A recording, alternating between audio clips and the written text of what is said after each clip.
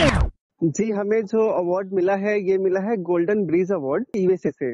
Normally USA में ये जो अवार्ड होता है बहुत बड़े लेवल पे होता है। ओके वर्ल्ड लेवल पे जो कंपनी जो सबसे तेजी से ग्रो कर रही होती है जी। और जिस कंपनी का इम्पैक्ट ह्यूमन लाइफ के ऊपर ज्यादा होता है, ऐसी कंपनीज को ये अवार्ड मिलता है। Namaskar, I am Ambesh Tiwari and you are listening Ambesh Tiwari Show, a show which is documenting the journey of middle class entrepreneurs. And I'll be discussing their journey over the call. So let's start today's episode. Hello friends, आज हमारे साथ हैं Amol sir. सबसे पहले Amol sir, हमारा question रहेगा कि आप क्या करते हैं। दोस्तों, मेरा नाम है अमोल आनंद और हमारी कंपनी का नाम है Loom Solar. Okay Amol sir, मैं जहाँ तक जानता हूँ कुछ अवार्ड्स भी मिले हुए हैं आपकी कंपनी के, मिला एक बार हमें बताएंगे। जी, हमें जो अवार्ड मिला है ये मिला है गोल्डन ब्रीज अवार्ड यूएसए से। नॉर्मली यूएसए में ये जो अवार्ड होता है बहुत बड़े लेवल पे होता है। वर्ल्ड लेवल पे जो कंपनी जो सबसे तेजी से ग्रो कर रही होती है जी। और जिस कंपनी का इम्पैक्ट ह्यूमन लाइफ के ऊपर ज्यादा होता है, ऐसी कंपनीज को ये अवार्ड मिलता है। और इसमें लूम सोलर का भी नाम 2019 के लिए आया था। सर बहुत बहुत बधाई हो कि आपको ये अवार्ड मिला। और मैं सर जानना चाहूंगा कि कितने साल हो गए आपको लूम सोलर स्टार्ट किए हुए। कि लूम सोलर हमने स्टार्ट किया है पिछले साल फरवरी में। ओके तो हमने सोलर का सेक्टर चूज किया और फाइनली जो हमने कंपनी फॉर्म किया था वो कुछ जुलाई में किया था। तो 2018 में स्टार्ट हुआ है और 2019 ये दूसरा साल है हमारे ऑर्गेनाइजेशन का। सर तो इसके पहले सर आप जॉब करते थे, तो आपने स्टार्ट किया और एक साल में इतना ज्यादा इम्प्रूवमेंट, बैकग्राउंड सर बताते, मतलब ऐसा कैसे इतनी जल्दी। देखिए, मैं आपको बताता हूँ कि मैंने जब अपना करियर स्टार्ट किया तो मेरे पास एक ऑप्शन था कि मैं इंजीनियरिंग कर सकता था। लेकिन मेरी फाइनेंशियल कंडीशन इतनी अच्छी नहीं थी कि मैं इंजीनियरिंग कर लूँ। उस टाइम पे कोई इंजीनियरिंग करनी है तो 6-7 लाख रुपए चाहिए होते थे जी। पापा के पास पैसे नहीं थे। मैंने सोचा 7 लाख रुपए इन्वेस्ट करूंगा तो जॉब मिलेगी वही 15-20 हजार रुपए की। तो मैंने नॉर्मली डिस्टेंस से बीकॉम किया और साथ साथ मैंने काम करना स्टार्ट किया। तो स्टार्टिंग में मैंने कुछ कंपनी जैसे कि रिलायंस कम्युनिकेशन, एयरटेल और उसके बाद रियल एस्टेट में बीपीटीपी में काम किया। और हुआ क्या कि अनफॉर्चुनेटली मेरे बॉस को काम पसंद नहीं आया बीपीटीपी में। तो उन्होंने बोला कि मुझे लगता है तुम्हें जॉब स्विच कर लेना चाहिए। तब मैं 6 महीने के लिए अनएम्प्लॉयड था।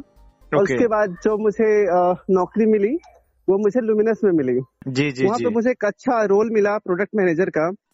और ये सारा जो सोलर है ये मैंने लुमिनस में ही सीखा 3-3.5 साल के करियर में अपने। और फिर मैंने सोचा कि हम इसको अपना स्टार्टअप स्टार्ट करके इसमें काम करना चाहिए। तो बेसिकली ये बहुत बड़ा सबक है उन लोगों के लिए जो सोचते हैं कि अगर किसी भी कंपनी में उनको बाहर निकाल दिया जाता है तो यानी आप गलत नहीं हो, आपका प्लेस गलत है, राइट? जी, बिकॉज मैंने जिस मैनेजर के अंदर काम किया था, मैं आपको उनकी खास बात बताता हूँ। उन बॉस के अंदर मेरे से पहले कुछ 8-9 लोगों ने काम किया था। और इन जो 9 लोगों ने काम किया था उनका जो सर्विस टेन्योर था 2 से 2.5 महीने का था। मैं अकेला ऐसा एम्प्लॉय था जिसने ऑलमोस्ट 1.25-2 साल पूरा किया था उस बॉस के साथ। मतलब मैक्सिमम जो दे सकते थे आपने दिया, बट आके कंटिन्यू कर नहीं पाए।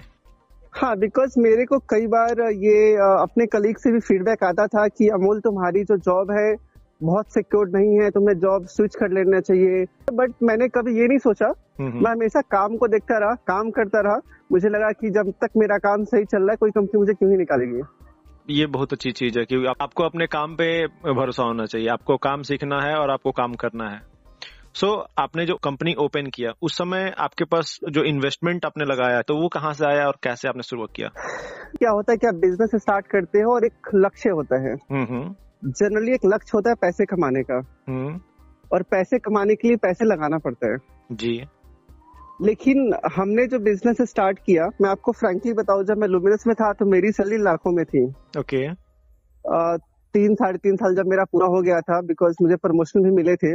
लेकिन जो मैं काम कर रहा था उसमें मुझे मजा नहीं आ रहा था। 5 डेज का वर्किंग होता है, मंडे टू फ्राइडे।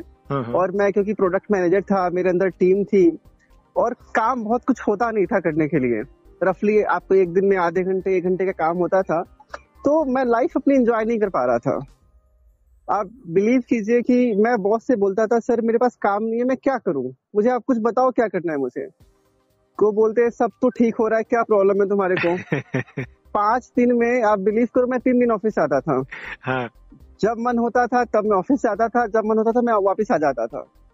सर बुरा नहीं मानिए, बीच में इंटरप्ट कर रहा हूँ। ये जो आपने अपना ऑफिस का जो टेनर बताया या फिर जो आपने ऑफिस का जो पीरियड बताया ना जिसमें आप काम करते थे और जिसमें आपको मन नहीं लगता था, ये आजकल के यूथ सबसे मतलब मैक्सिमम यही लोग सोचते हैं कि इस टाइप से कुछ काम मिल जाए जिन जवाबदेही ना हो और 1 घंटा 2 घंटा काम करके निकल जाए, जब मन आए जब मन जाए और सैलरी 6 फिगर में आए।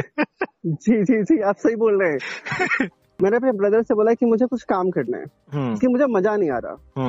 मैंने कहा मुझे बहुत पैसा चाहिए नहीं एक लाइफ स्टाइल जीने के लिए, क्योंकि मेरी शादी हुई नहीं है, मेरे कुछ खर्चे नहीं है मोबाइल बिल और इंटरनेट के अलावा। तो अगर अपने को 10,000 भी मिलता है तो अपनी लाइफ चलती है, कोई दिक्कत नहीं है। तो मैंने अगले दिन सुबह डिसाइड कर लिया कि मुझे नौकरी छोड़नी है। ओके। और मैंने बॉस को फोन किया, ऑफिस में नहीं थे। मैंने कहा सर मैं फोन पे बता तो देता हूँ, मैं रेजिग्नेशन लिख रहा हूँ अपना, और मैं आपसे रिक्वेस्ट करूंगा कि आप और जो HOD है, हेड ऑफ डिपार्टमेंट, आप मेरा रेजिग्नेशन अप्रूव कर दीजिए। क्योंकि अगर आप मुझे टाइम देंगे 10 दिन 15 दिन 20 दिन का, तो हो सकता है कि मेरा माइंड चेंज हो जाए। मैं नहीं चाहता कि मेरा माइंड चेंज हो, और आप मेरा रेजिग्नेशन अप्रूव कीजिए प्लीज। तो अगले दिन आए तो सबसे पहले मैंने यही काम किया, मैं बॉस के पास गया, मैंने कहा सर आप मेरा रेजिग्नेशन अप्रूव करो और HR को भेज दो, ताकि ये डिसाइड हो कि जो मैंने डिसीजन लिया है मैं उस पर अटल हूँ और मैं वही काम करने वाला हूँ। तो उसके बाद फिर हम सोलर में एंटर हुए। तो ये जो डिसीजन था जैसा कि एक फिक्स सैलरी आ रही, उस सैलरी को छोड़ के आप मतलब डायरेक्ट आपको पता नहीं उसके बाद आपको पर मंथ 10,000 क्या 1,000 भी कोई देने वाला है नहीं, वो हिम्मत कहाँ से आपने लाई? देखिए सपोर्ट तो कुछ खास नहीं था, मैं फ्रैंकली बताऊं, क्योंकि हम लोगों ने जो घर लिया था वो लोन पे था, राइट। और हम 2 भाई साथ में रहते हैं, और उनका भी सैलरी कुछ इनसे ज्यादा था, 1.5-2 लाख रुपए उनका भी सैलरी था। तो वो भी जॉब कर रहे थे। तो हमने बोला कि जो लोन का पैसा है जो 40-50 हजार महीने जाएगा वो ब्रदर चुकता कर देंगे, और पर्सनली जो मेरा खर्चा है इंडिपेंडेंटली वो 10,000 से ज्यादा का नहीं है। सो हमें एक ऐसा काम करना चाहिए जो सबसे ज्यादा प्रॉब्लम वाला काम है। और जब मैं लुमिनस में काम कर रहा था तब मैंने रियलाइज किया कि सोलर बेचना ये सबसे मुश्किल काम है। और मैंने ये भी पढ़ा था कि काम वो पकड़ो जो सबसे मुश्किल हो, जो आपको लगे कि ये आसानी से नहीं हो सकता। बिकॉज जब आप सबसे मुश्किल काम करते हो ना तो उसकी जो मेमोरी होती है बहुत लंबे टाइम तक रहती है। ओके। जैसे मान लीजिए वर्ल्ड कप जीतना इंडिया के लिए सबसे मुश्किल काम है, लेकिन एक बार जीत जाते हैं तो वो 10 साल 15 साल 20 साल तक मेमोरीज में रहते हैं। तो आपका जो गोल होना चाहिए ना वो थोड़ा बड़ा होना चाहिए और बहुत मुश्किल वाला होना चाहिए, जल्दी अचीव ना हो सके। ओके। ये आपने जो पॉइंट बताया ना ये बहुत बड़ा पॉइंट है, क्योंकि कोई भी आजकल जो स्टार्टअप करने का प्लान कर रहा है ना, सबसे पहले वो सबसे इजी वाला स्टार्टअप देखता है कि कहाँ पे हम इजीली हम कमाना शुरू कर सकते हैं। और मैं आपको एक इंस्टेंस और भी बताता हूँ कि जब हम 4-5 लोग ये लूम सोलर का स्टार्टअप कर रहे थे तो हमने 5 पॉइंट नोट किया सोलर में स्टार्टअप स्टार्ट करना है। और बिलीव कीजिएगा मैंने ये प्रेजेंटेशन दिया उनको कि लूम सोलर नहीं चल सकती। That was the day I have said कि लूम सोलर नहीं चल सकती, क्योंकि आपको लूम सोलर कोई जानता नहीं है, नया ब्रांड है। दूसरा प्रोडक्ट बहुत महंगा है, लोग ट्रस्ट नहीं करेंगे। तीसरा आप इसको कुरियर के थ्रू या फिर किसी भी तरीके से ट्रांसपोर्ट नहीं कर सकते, बहुत और साइज का पैनल होता है। बहुत सारे इसके साथ प्रॉब्लम्स थी हमारे साथ, बट हमारे पास कोई रास्ता नहीं था। हमने कहा कि हम कस्टमर की सोचते हैं कि कस्टमर की प्रॉब्लम क्या है, क्योंकि प्रॉब्लम जितनी बड़ी होगी और जितना हम डीप में जाके उसको सोल्व करेंगे वो हमारे को उतना बेनिफिट देगा। तभी आप देखेंगे आज के दिन में लूम सोलर को अगर आप इंटरनेट पे सर्च करेंगे तो बहुत इजीली आपको मिल जाएंगे बहुत सारे कंटेंट। और यही रिजल्ट है कि ये काम बहुत मुश्किल था, बहुत आसान नहीं था, बहुत मुश्किल था। हमने सबसे मुश्किल काम सबसे पहले उठाया पर उस पे काम करते रहे। स्टिल मैं ये बोलूंगा कि लूम सोलर एक बहुत सक्सेसफुल स्टार्टअप नहीं है, अभी भी हम लोग स्टार्टअप के फेस नहीं है, क्योंकि जो गवर्नमेंट ऑफ इंडिया का डेफिनेशन है स्टार्टअप का, जब तक आप 100 करोड़ की कंपनी का टर्नओवर नहीं कर लेते तब तक आप स्टार्टअप रहते हो। ओके। मैंने सर देखा कि आप यूट्यूब चैनल भी चलाते हैं लूम सोलर के नाम से, जिसमें आप ही आते हैं जी। तो वो आपने कब शुरू किया और क्यों शुरू किया? देखिए ये भी कहानी थोड़ी सी अजीब सी मैं आपको बोलूंगा कि जब हम लोग कोई कंटेंट पढ़ना होता है तो हम यूट्यूब पे या फिर गूगल पे जाते हैं जी। मैंने कभी आज से पहले यूट्यूब नहीं बनाया था, जी ना जी। मुझे बोलने आता था, हम्म ना ही मैंने कभी कैमरा हैंडल किया था। बट हमें ये पता था कि अगर हमें अपने प्रोडक्ट के बारे में या कंपनी के बारे में कस्टमर्स को बताना है तो यूट्यूब से बढ़िया कोई जरिया नहीं हो सकता। ओके। सो ये डिसाइड कर लिया था कि हमें यूट्यूब पे जाके जो भी सोलर के बेनिफिट्स है कस्टमर को बताने हैं। जी। जेनरिक यूट्यूबर बहुत सारे मिलेंगे आपको, बट सब्जेक्ट मैट्रिक्स पर बहुत कम मिलते हैं। कम मिलते हैं, जी जी, सही बात। तो हमने सोचा कि अगर हम ऐसा काम करते हैं तो क्या होगा, लोगों तक सोलर के बारे में बेनिफिट पता लगेगा, उनको लूम सोलर के बारे में पता लगेगा, और ऐसे हमारी रीच कस्टमर तक होगी। तभी हमने यूट्यूब स्टार्ट किया। अभी आपके YouTube पे 64,000 सब्सक्राइबर्स हैं। लाइक्स तो बहुत सारे हैं, बट सब्सक्राइबर 64,000। आपने जर्नी कब शुरू की? लाइक जब कंपनी आपने शुरू की तभी शुरू कर दी या फिर उसके बाद से? नहीं, हमने कंपनी तो फरवरी 2018 में स्टार्ट करी थी, लेकिन जो यूट्यूब पे हमने काम करना स्टार्ट किया वो हमने अक्टूबर से स्टार्ट किया था। रफली अक्टूबर का टाइम था, दिवाली के बाद का। ओके। तब हमने स्टार्ट किया था, और आप देखेंगे तो हमने पूरा फोकस कंटेंट को दिया था। और ऑलमोस्ट अभी तो 1 साल और हो गए हैं, हमने लास्ट 6-7 महीनों से अभी कुछ बनाया नहीं है यूट्यूब पे। सो नाउ अगेन हम लोग फोकस करेंगे कि आने वाले टाइम में यूट्यूब पे काम करें, बिकॉज जब आपकी कंपनी थोड़ी सी स्केल होती है आपके पास टाइम बहुत कम होता है। तो मैं थोड़ा सा फंस गया हूँ अभी, बट टारगेट ये है कि 2020 में हम वापस अपना यूट्यूब चैनल एक्टिवेट करेंगे। ओके। सो सर, मैं चाहूंगा ये आप बताएं कि जब आप स्टार्ट किए तो आप लोग कितने लोग मिलके स्टार्ट किए और आज कितने लोग हैं? देखिए, आज के दिन में जो हमारी एम्प्लॉय की स्ट्रेंथ है वो 30+ है। ओके। हम लोग मंथली कुछ 6-7 लाख रुपया सैलरी पे करते हैं सारे एम्प्लॉयज को पुट टुगेदर। ओके। और ये हमने जो स्टार्ट किया था 2 लोगों से स्टार्ट किया था पिछले साल 2018 में। मैं और मेरे ब्रदर थे। हम लोग कुछ 25 करोड़ का रेवेन्यू करते हैं पर एनम, और 30 लोगों की हमारी टीम है जो इन और आउट सारा काम करती है। तो अभी जो प्रॉब्लम्स आप लोग फेस करते हैं, जैसे मैं अगर स्टार्टअप सोचूं तो सबसे बड़ा प्रॉब्लम होता है कि आप जो प्रोडक्ट है उसको आप कैसे ट्रांसपोर्ट करेंगे। इतना बड़ा प्रोडक्ट है, मैं समझ गया, आपने क्लाइंट का अवेयरनेस दे दिया, लेकिन वो ट्रांसपोर्ट कैसे करेंगे और वहां पे सर्विसेज कैसे देंगे? क्योंकि ऑल ओवर इंडिया में आपको वो देना एक जगह से बहुत मुश्किल चीज हो जाएगी, जहां तक मैं समझ पा रहा हूँ। देखिए, आप बिल्कुल सही समझ रहे हैं। नॉर्मली क्या होता है कि जो भी कंपनी प्रोडक्ट बनाती है उसके साथ एक सर्विस की टीम बनाती है, जो कि हर एक स्टेट में और सिटी लेवल पे होता है। हाँ। बट हमने थोड़ा सा अलग किया। हमें ये पता था कि अगर हम सर्विस टीम ओपन करेंगे तो हमारा एम्प्लॉय काउंट बढ़ जाएगा, पूरे इंडिया में हम लोग काम नहीं कर पाएंगे। हाँ। तो हमने क्या सोचा कि हमारा जो प्रोडक्ट ऐसा होना चाहिए जल्दी खराब ना हो, यानी उसको सर्विस की जरूरत ही ना पड़े। ओके। ना वो टूटे, ना वो खराब हो, और बाई चांस कभी खराब हो भी गया उसकी सर्विस सीधा कॉर्पोरेट ऑफिस में बैठे हो जाए फोन के ऊपर, आपको कस्टमर की साइड ना जाना पड़े। तो अभी आप देखेंगे हमारे जो सोलर पैनल्स है अनब्रेकेबल है। अगर उसको ट्रांसपोर्ट से हम भेजेंगे, जो उसमें ग्लास यूज होता है वो टूटता नहीं है। आप उसके ऊपर जाके जंप कीजिए, चढ़िए, तो पैनल नहीं टूटेगा। वाओ। ये प्रोडक्ट में हमने इनोवेशन किया। ओके। हमने जो एसी मॉड्यूल बनाया जिसमें कि पैनल के साथ इन्वर्टर फिक्स होता है, जब एक किसी कस्टमर के पास जाता है, क्योंकि आप जो सोलर सिस्टम है 25 साल के लिए लगाते हो जी, और इस सिस्टम में कुछ भी प्रॉब्लम आएगी तो हमें अपने किसी इंजीनियर को कस्टमर के घर पे भेजने की जरूरत नहीं है, क्योंकि ये पूरा का पूरा प्रोडक्ट सॉफ्टवेयर बेस्ड है। आप अपने मोबाइल के थ्रू, हम अपने ऑफिस में बैठ के कुछ भी प्रॉब्लम है पूरे सिस्टम को ठीक कर सकते हैं। जो भी इनोवेशन होता है उसका एक R&D कॉस्ट आती है, तो उसके बाद से जो प्रोडक्ट आता है, जैसे मान ली कोई भी इनोवेटिव प्रोडक्ट मार्केट में जो स्टार्टिंग में लॉन्च होता है तो उसका कॉस्टिंग नॉर्मल प्राइस, मतलब नॉर्मल प्रोडक्ट के कॉस्टिंग से थोड़ी ज्यादा होती है। तो आप कॉस्टिंग पे कैसे लड़े? जी, आप बिल्कुल ठीक बोल रहे हैं कि जब भी मार्केट में कोई नई टेक्नोलॉजी आती है और नया प्रोडक्ट आता है वो कॉस्टली होता है।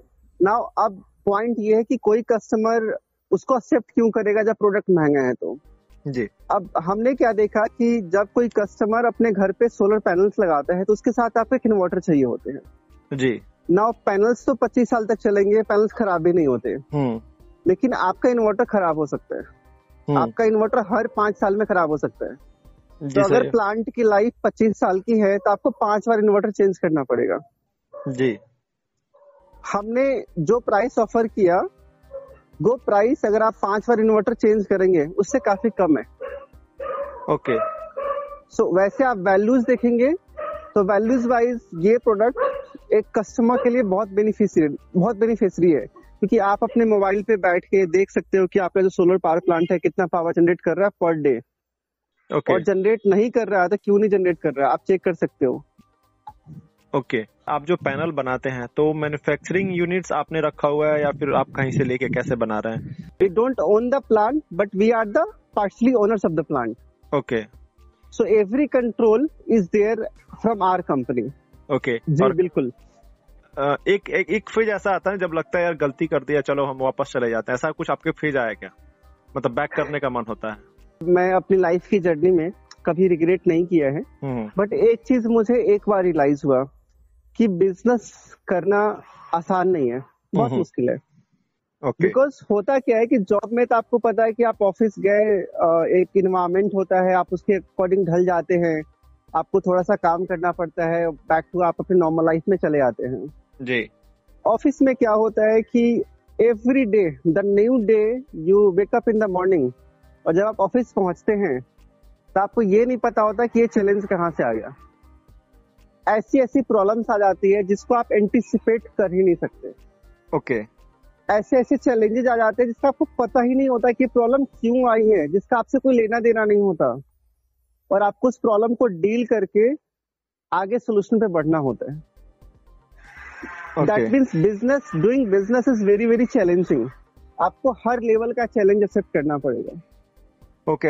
आप उसमें ये नहीं बोल सकते हैं कि ये मेरा काम नहीं है, मतलब अपने रिस्पॉन्सिबिलिटी तो हटाई नहीं, सब आप ही काम है। सब आप ही का काम है। बिजनेस में सब कुछ आपको ओन करना है। नाउ प्रॉब्लम्स किस तरह की क्रिएट हो सकती है? There are multiple layers of problem. वो सोशल प्रॉब्लम हो सकती है, वो इकोनॉमिकल प्रॉब्लम हो सकती है, वो टीम की प्रॉब्लम हो सकती है, कोई आपके ब्रांड का गलत फायदा उठा सकते हैं, आपके प्रोडक्ट में कुछ कमी आ सकती है, तो you never know what is going to happen. Okay. So there is called uncertainty. वो बिजनेस में हमेशा बनी रहती है, आपको नहीं पता होता कल कैसा होने वाला है। नॉर्मल लाइफ से बिजनेस की लाइफ बहुत अलग होती है, और अगर आपको स्लीपलेस नाइट आते हैं तो आपको रात को नींद नहीं आती, इसका मतलब आप अच्छा काम कर रहे हो। ओके। मतलब बिजनेस करना है तो पहले आपको जान लेना होगा कि आपको काम कभी भी हो सकता है, कितना भी हो सकता है। हाँ, अगर आप ये सोचते हैं कि 7 बजे मेरी छुट्टी हो जाएगी और 8 बजे मैं परिवार के साथ जाके मिल लूंगा, फिर वापस 9 बजे ऑफिस ज्वाइन करूंगा, तो मैं बोलूंगा बिजनेस मत करो प्लीज। बिजनेस का मतलब है कि हर दिन का रूटीन आपको पता नहीं होगा। आपको लंच मिलेगा तो ठीक है, रात को डिनर नहीं मिलेगा। मैंने जो कहावत सुना होगा कहीं पे कि बिजनेस अपना एक बच्चा होता है जिसको बचपन से पाल पाल के उसको बड़ा किया जाता है, तो ऐसा ही कुछ है क्या कि वो रोए गाए जो भी करे आपको हर हालत में उसको देखते रहना है? आप जो बोल रहे हैं ठीक बोल रहे हैं, बिजनेस एक बच्चा होता है, बट जब आपका स्केल बड़ा हो जाता है, जब आपकी टीम साइज बड़ी हो जाती है, तो ओनर का भी कंट्रोल नहीं होता। Business means there is a company running by the people. जैसे कंट्री चलाने के लिए बहुत सारे नेताओं की जरूरत पड़ती है, बहुत सारे मंत्री की जरूरत पड़ती है, बहुत सारे पुलिसमैन की जरूरत पड़ती है, एक बंदा नहीं चलाता। It's a bunch of people who are running the country. Similarly business वैसे ही चलते हैं। एक जो ओनर है वो बिजनेस नहीं चलाता ना, वो बिजनेस चला सकता है। ओके। बिजनेस सिर्फ टीम चलाती है। एक बंदा सेल्स में काम करता है, दूसरा मार्केटिंग में काम करता है, तीसरा डिस्पैच में काम करता है, एक R&D में काम करता है, कोई क्वालिटी में काम करता है। हर बंदा उतना ही इंपॉर्टेंट है जितना कि ओनर इंपॉर्टेंट है। ओनर सिर्फ डायरेक्शन दे सकता है, वो चला नहीं सकता। बिजनेस चलाने के लिए जितने लोग काम करते हैं, उसका डीलर भी बिजनेस चलाता है, कस्टमर भी बिजनेस चलाते हैं। अब सर एक क्वेश्चन आती है कि जो सभी लोग बोलते हैं कि बिजनेस चलाने के लिए जो एक अच्छी एक टीम बहुत इंपॉर्टेंट होती है, तो ये अच्छा टीम कैसे चूज किया जाए और कैसे मिलता है? लाइक अगर आपके पास 30 लोग हैं तो वो सभी डिपेंडेबल होना चाहिए, सभी उस लायक होना चाहिए। देखिए, नॉर्मली मैंने आज तक दुनिया में ऐसा कोई इंसान नहीं देखा जो ये ना कहता हो कि मुझे ग्रोथ नहीं करनी। हर बंदा कहता है मुझे ग्रोथ करनी है, और हर बंदा ये भी कहता है कि ग्रोथ करने के लिए जो हार्डवर्क करना है वो मैं करने के लिए तैयार हूँ। आज तक मुझे कोई ऐसा इंसान नहीं मिला जो मुझे बोलता है इसमें ज्यादा सैलरी नहीं चाहिए। आज तक मुझे कोई ऐसा इंसान नहीं मिला जिसने बोला कि मुझे रेजिग्नेशन में ग्रोथ नहीं चाहिए। आज तक ऐसा कोई इंसान नहीं मिला जिसने बोला कि आज मैं रेंटेड घर पे रह रहा हूँ तो मुझे प्रॉपर्टी नहीं चाहिए। यानी ग्रोथ सबको चाहिए। अगर आप टीम लीडर हैं तो आपको ग्रोथ देनी पड़ती है टीम को। जितना आप अपना हिस्सा अपने टीम मेंबर के साथ शेयर करेंगे, वो उतना ही आपके साथ एंगेज होंगे। आज ओके हमारी ऑर्गेनाइजेशन में जितने लोग काम करते हैं उसे अपनी एक फैमिली मानते हैं, ओके और आज तक कोई भी बंदा जो जुड़ा है छोड़ के नहीं गया है, क्योंकि उन्हें लगता है कि जब कंपनी ग्रो कर रही है और आप भी उस ग्रोथ का हिस्सा बन सकते हैं, तो वो जो एम्प्लॉय है वो कंपनी के लिए, टीम के लिए काम करता है, क्योंकि बिना टीम के कंपनी ग्रो नहीं हो सकती। Okay great. मतलब वो जो टीम लीडर है उसके ऊपर डिपेंड करता है कि उसको वो टीम को कैसे हैंडल कर रहा है। Now when you live in a family, आप भी हाँ। अपने घर में रहते होंगे, आपका भी कोई भाई है, भाभी है या फिर बच्चा है, हाँ तो अपने बच्चे को मारते भी हैं, प्यार भी करते हैं। हाँ सो प्यार वहीं, लड़ाई वहीं पे होती है जहाँ पे प्यार होता है। अगर आपका टीम लीडर आपको डांट रहा है, दैट मीन्स आपकी केयर कर रहा है। अगर आपकी केयर नहीं कर रहा होता तो पहले ही बोल देता, भैया तो छोड़ दे, तेरे से नहीं हो सकता। सो ये चीजें समझनी जरूरी है। कोई आपको तभी डांटता है जब आपको चाहता है। आप रोड पे चलते हुए किसी को नहीं डांटते ऐसे, वो बोलते हाँ। कोई बात नहीं भाई, तो जा, हो गया, ओके थैंक यू। आप डांटते उसी को जिससे प्यार होता है, तो आपके लिए सोच रहा है तभी आपको डांट रहा है। तो अब आपने ऐसा लाइन बोल दिया ना कि अब कोई डांट सुने तो बोले चलो ठीक है अब तो सही है, मतलब मैं आगे बढ़ रहा हूँ। देखिए मैंने बहुत सारी चीजें ऐसी हुई है मेरे साथ भी। लोग बोलते हैं कि बिजनेस में आने से पहले आपको बिजनेस सीखना चाहिए, वो कितना रिलेट करते हैं आप? देखिए मैं आपको फ्रैंकली बताऊं, अगर हम डेटा की थोड़ी बात करते हैं तो लूम सोलर को 1 साल हुआ है। एक दो अचीवमेंट ये है कि हम लोग मोनो पैनल से बनाते हैं, जो इंडस्ट्री में कोई नहीं बनाता, एसी मॉडल हमारे पास है। और जो ब्रांड सर्च है लूम सोलर का आज के दिन में, वो लुमिनस को छोड़ दे तो इंडिया में जितनी कंपनी काम करती है सोलर की फील्ड में, कुछ 100 कंपनी है, उन सबसे आगे है। अगर आप एक्चुअल रिवेन्यूज की बात करेंगे सिर्फ सोलर से, क्योंकि एक बिजनेस के बहुत सारे डिविजन हो सकते हैं, तो लूम सोलर इंडिया की टॉप 10 कंपनी में इन टर्म्स ऑफ रेवेन्यूज में बेशुमार है। दूसरे साल में ही ग्रेट। कंपनी ये टारगेट कर रही है कि हम अगले साल यानी 2020 में 100 मिलियन यानी 10 करोड़ लोगों तक पहुंचेंगे और कुछ 100 करोड़ का रेवेन्यू करेंगे। ओके मैं आपको इसलिए बता रहा हूँ क्योंकि डेटा का होना बहुत जरूरी है हर एक डिस्कशन के अंदर। जी जी जी। अब जैसा आपने बोला कि बिजनेस करने के लिए बिजनेस का पता होना जरूरी है, मैं ये नहीं बोलूंगा, बिकॉज हमारे यहाँ पे कोई भी बंदा प्रोफेशनल नहीं है, मैं भी प्रोफेशनल नहीं था। ओके हमने प्रॉब्लम को समझा पहले, और प्रॉब्लम को सोल्व करने के लिए आपको डे नाइट लगाना पड़ेगा, आप खुद एक्सपर्ट बन जाओगे। आपको टाइम स्पेंड करना पड़ेगा चीजों को सीखने के लिए। अगर आप चीजों को सीखना नहीं चाहते, अगर आप इंडिकेशन से आगे क्या होने वाला है आप नहीं समझ पा रहे, तो प्रॉब्लम हो सकती है। आप ये देखो ना, जितने एंटरप्रेन्योर इंडिया में बने हैं जी, किसी का बिजनेस बैकग्राउंड नहीं है। जो नए एंटरप्रेन्योर्स बन रहे हैं, आप ओयो को देख लो, आप इंडिया मार्ट को देख लो, आप फ्लिपकार्ट वाले को देख लो, ये सारे बंदे तो जॉब ही करते थे ना। तो जरूरी नहीं है कि अगर आप बिजनेस बैकग्राउंड से हो तभी आप बिजनेस कर सकते हो। बिजनेस करने के लिए सिर्फ एक चीज चाहिए होती है, अगर आप एम्प्लॉय हैं और आपको ग्रोथ करना है, या फिर आपने भी तिवारी जी अपना पॉडकास्ट स्टार्ट किया है जी जी, इसको भी चलाने के लिए सिर्फ एक चीज चाहिए होती है जी, जो कोई आपको दे नहीं सकता। ये सिर्फ सेल्फ मोटिवेटेड होती है, that is called the passion और दैट इज कॉल्ड द पागलपन। सिर्फ फिर आप बोलते हैं उसको जी जी, कि अगर आपने सोच लिया, ठान लिया है, तो लोग तो आपको बोलते रहेंगे। बहुत सारे लोग आएंगे आपको बोलेंगे ये सही है, ये गलत है, बट जो बंदा सोच लेता है और डेडिकेटेड होता है, इसको बोलते हैं, एक इंग्लिश वर्ड है बहुत अच्छा लगता है, पैशन, और हिंदी में बोलते हैं पागलपन। हाँ। तो जो बंदा पागल होता है अपने काम के लिए ना, हाँ, वो निकल जाता है। इसके लिए आपको किसी स्किल की जरूरत नहीं है। सो आज के डेट में जो लोग स्टार्ट करने वाले हैं उनके लिए आप क्या बोलेंगे कि उनको क्या चीजें प्रिपेयर करके मार्केट में आना चाहिए, या फिर क्या चीजें उनके लिए, मतलब बेसिक एक होता है ना प्रीरिक्विजिट्स जिसको बोलते हैं, वो क्या चीज है? देखिए मैं बहुत सारे मोटिवेशनल वीडियोस देखता हूँ, तो मैं शिव खेरा के एक वीडियोस को देख रहा था, तो उन्होंने एक चीज बोली थी जो मुझे बड़ी पसंद आई। उन्होंने बोला कि आज के दिन में प्रोफेशनल लोगों की बहुत कमी है, बहुत कमी है। पैसा तो बहुत है बट प्रोफेशनल लोगों की कमी है। तो और उन्होंने बहुत रियल लाइफ से एग्जांपल दिया था। बोला इलेक्ट्रिशियन, वॉचमैन, सफाई करने वाली मेड, खाना बनाने वाली, या फिर कोई ठेकेदार, या फिर कोई प्लम्बर, कोई भी बंदा, क्या उससे खुश हो क्या? नहीं, वो बंदा आता है, बोलता है काम हो गया, 100 रुपए लेता है, 200 रुपए लेता है, चला जाता है। वो जो प्लम्बर है ये नहीं सोचता कि इस कस्टमर को अगर मैं ये थोड़ा सा वैल्यू ऐड कर दूं तो कस्टमर खुश हो जाएगा, अगली बार फिर मुझे वापस बुलाएगा। वो वैल्यू एडिशन जो कस्टमर के लिए करना है वो कोई करता नहीं है। वो सोचता मुझे 100 रुपए ही मिलने हैं, एक बार मिलना है, चल लिया, पैसा निकल गया। नाउ जो चीजें मैं आपको बोलना चाह रहा हूँ, मेरा पर्पस ये बोलने का है कि आपके लिए कस्टमर भगवान होना चाहिए। ओके। अगर आप कस्टमर के लिए सोचते हैं जो आपको पैसे दे रहे हैं तो आप आगे निकल जाओगे।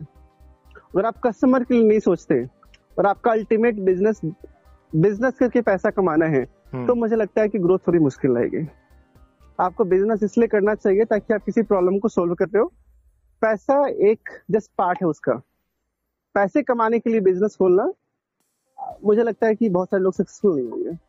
ओके, मतलब अगर आपको बिजनेस करना है तो आपको प्रॉब्लम का सॉल्यूशन ढूंढना, उस सॉल्यूशन के लिए आपको पैसे मिल जाएंगे, बट पैसे के लिए पैसे के लिए अगर आप बिजनेस करोगे तो पॉसिबल नहीं है। वो मुझे लगता है, मेरा पर्सनल मानना है। बट बहुत सारे कॉर्पोरेट हाउसेस का अपना काम करने का तरीका होता है। बिकॉज मैं कॉमन मैन से जुड़ा हूँ, हमारे साथ कुछ 1500 लोग जुड़े हुए हैं जी। सो जब वो मुझे फोन करके बोलते हैं कि सर मैं जॉब कर रहा था, मैं आपके बिजनेस में जुड़ना चाहता हूँ, मैं उनको बोलता हूँ कि मैं आपको एम्पल टाइम दूंगा, आप जॉब भी करो, साथ में पहले बिजनेस भी स्टार्ट कर दो जी। एक्स्ट्रा टाइम देना, आप स्टार्ट करो। और जब आपको लगे कि हाँ वो टाइम आ गया है कि अब मैं फुल टाइम इसमें लगा सकता हूँ, then start with full time. Okay. क्योंकि आपको चीजों की पकड़ आ जाती है। हाँ, एक नॉलेज आ जाता है। क्योंकि आप देखेंगे ना, जैसे ही आप कोई नॉर्मल सा काम खोलते हैं, आपने राशन का दुकान खोला, आज आपने खोला, चल गया, दूसरा दुकान साथ में 10 दिन बाद आ जाता है और तीसरा 10 दिन बाद फिर वापस आ जाएगा। तो आपके बिजनेस में थोड़ी सी मोनोपोली का होना बहुत जरूरी है जी। तो वो जो आपने जो काम स्टार्ट किया पॉडकास्ट, मैंने पहली बार सुना और मैंने आपको हाँ कह दिया। ये रीजन है क्यों? ये टेक्नोलॉजी नहीं है, मुझे भी पता नहीं है और आपने इसे पहली एंट्री मारी है। ओके। जो जिससे पहले फायदा उठाया उसको ज्यादा फायदा होगा। तो आप अर्ली अडॉप्टर्स ऑफ टेक्नोलॉजी में, तो मुझे लगता है आपको इसका बहुत बहुत फायदा मिलने वाला है। Thank you very much sir. So फिर से सर एक लास्ट क्वेश्चन मैं आपसे ये पूछना चाहूंगा कि जैसे जो लोग जॉब कर रहे हैं तो उनको जॉब छोड़ के, जैसे आपने किया, जॉब छोड़ के वो डायरेक्ट बिजनेस में आना चाहिए उनको, या फिर मैंने जो अपना पढ़ा हुआ या सुना हुआ है तो एक पॉइंट ये होता है कि अगर आप जॉब कर रहे हो तो सबसे जरूरी है कि जो अर्निंग आप कर रहे हो साइड से आप शुरू करो। जो आप जो भी बिजनेस आप करने वाले, जो आपने अभी बताया कि उसका स्किल सेट प्रिपेयर करना शुरू करो। एक बार आपको लगे कि आपके पास प्रॉपर स्किल सेट हो गया, एक अच्छा आइडिया हो गया उस प्रोडक्ट के बारे में या फिर उस मार्केट के बारे में, तभी आप बिजनेस में उतरो। ऐसा सही है या फिर आपको सिर्फ जॉब स्विच करके डायरेक्ट एक ही बार आप बिजनेस में आ जाओ? कैसे सही रहेगा? देखिए, ये डिपेंड करता है कि जो बंदा जॉब कर रहा है उसका क्या मानना है, राइट? नाउ ये देखिए, हर चीज में फिनांस इन्वॉल्व है। हाँ। आप जॉब कर रहे हैं तो फिनांस इन्वॉल्व है, आप बिजनेस स्टार्ट कर रहे हैं तो फिनांस इन्वॉल्व है, आप फुल टाइम बिजनेस करेंगे तो उसमें फिनांस इन्वॉल्व है। आपका फिनांस कितना अलाउ करता है आपको नया काम करने के लिए, उसी तरीके से ये उस पर्सन का निर्णय होना चाहिए कि उनका फिनांस उन्हें किस हद तक अलाउ करता है। क्या वो जो नया बिजनेस कर रहे हैं वो आउट ऑफ इंटरेस्ट कर रहे हैं या फिर उनका अल्टीमेट पर्पस पैसा कमाने का है। डिसीजन उसी के बेस पे होना चाहिए। ओके, मतलब जो शुरू करने वाला है उसको ये चीज पहले तो समझ में आ जाए कि आपको डिसीजंस बहुत सारे लेने हैं, तो जो फर्स्ट डिसीजन होगा वो भी आप ही का होना चाहिए। जी बिल्कुल। सर ये बहुत ही इंपॉर्टेंट है, क्योंकि मैं भी मानता हूँ कि बिजनेस स्टार्ट करने के बाद से एक जो डिसीजन मेकिंग होता है वो बहुत इंपॉर्टेंट होता है, क्योंकि हर फेज में आपको डिसीजन बनाना रहता है। जी बिल्कुल, क्योंकि जब आपने जॉब छोड़ने की सोची तो वो पहला डिसीजन है जो कि एक बड़ा उस समय के लिए हो सकता है, बट ऐसे बहुत से बड़े बड़े डिसीजन आपको लेने पड़ते हैं फिर तो, और डेली लेने पड़ते हैं। अब जो लोग बिजनेस शुरू कर चुके हैं, जो लोग अब प्रॉफिट मॉडल पे नहीं है, जैसे लग रहा है कि उनको यार अब समझ में नहीं आ रहा है, उनके लिए क्या एडवाइस है आपके पास? देखिए, हमने सिर्फ एक चीज पे काम किया जिसके बारे में बोल सकता हूँ कि डे और नाइट आप सिर्फ कस्टमर के बारे में सोचो। अब आप ऐसा क्या करें कि कस्टमर आपके पास आए। कि कस्टमर तो मार्केट में एग्जिस्ट करता है, लेकिन कस्टमर आपको नहीं जानता। इंडिया इतनी बड़ी कंट्री है, इतने लोग हैं, इतना पैसा इंडिया के पास, लेकिन आप जिस बिजनेस में हैं आप कस्टमर तक पहुंचेंगे कैसे? That is one of the main aspect. अगर आप 100 कस्टमर तक ही पहुंच जाते हैं और उसमें से 10 बाय कर लेते हैं तो आपका रेवेन्यू बढ़ जाएगा। तो कस्टमर उसको बेनिफिट देने से पहले कस्टमर तक आप पहुंचेंगे कैसे?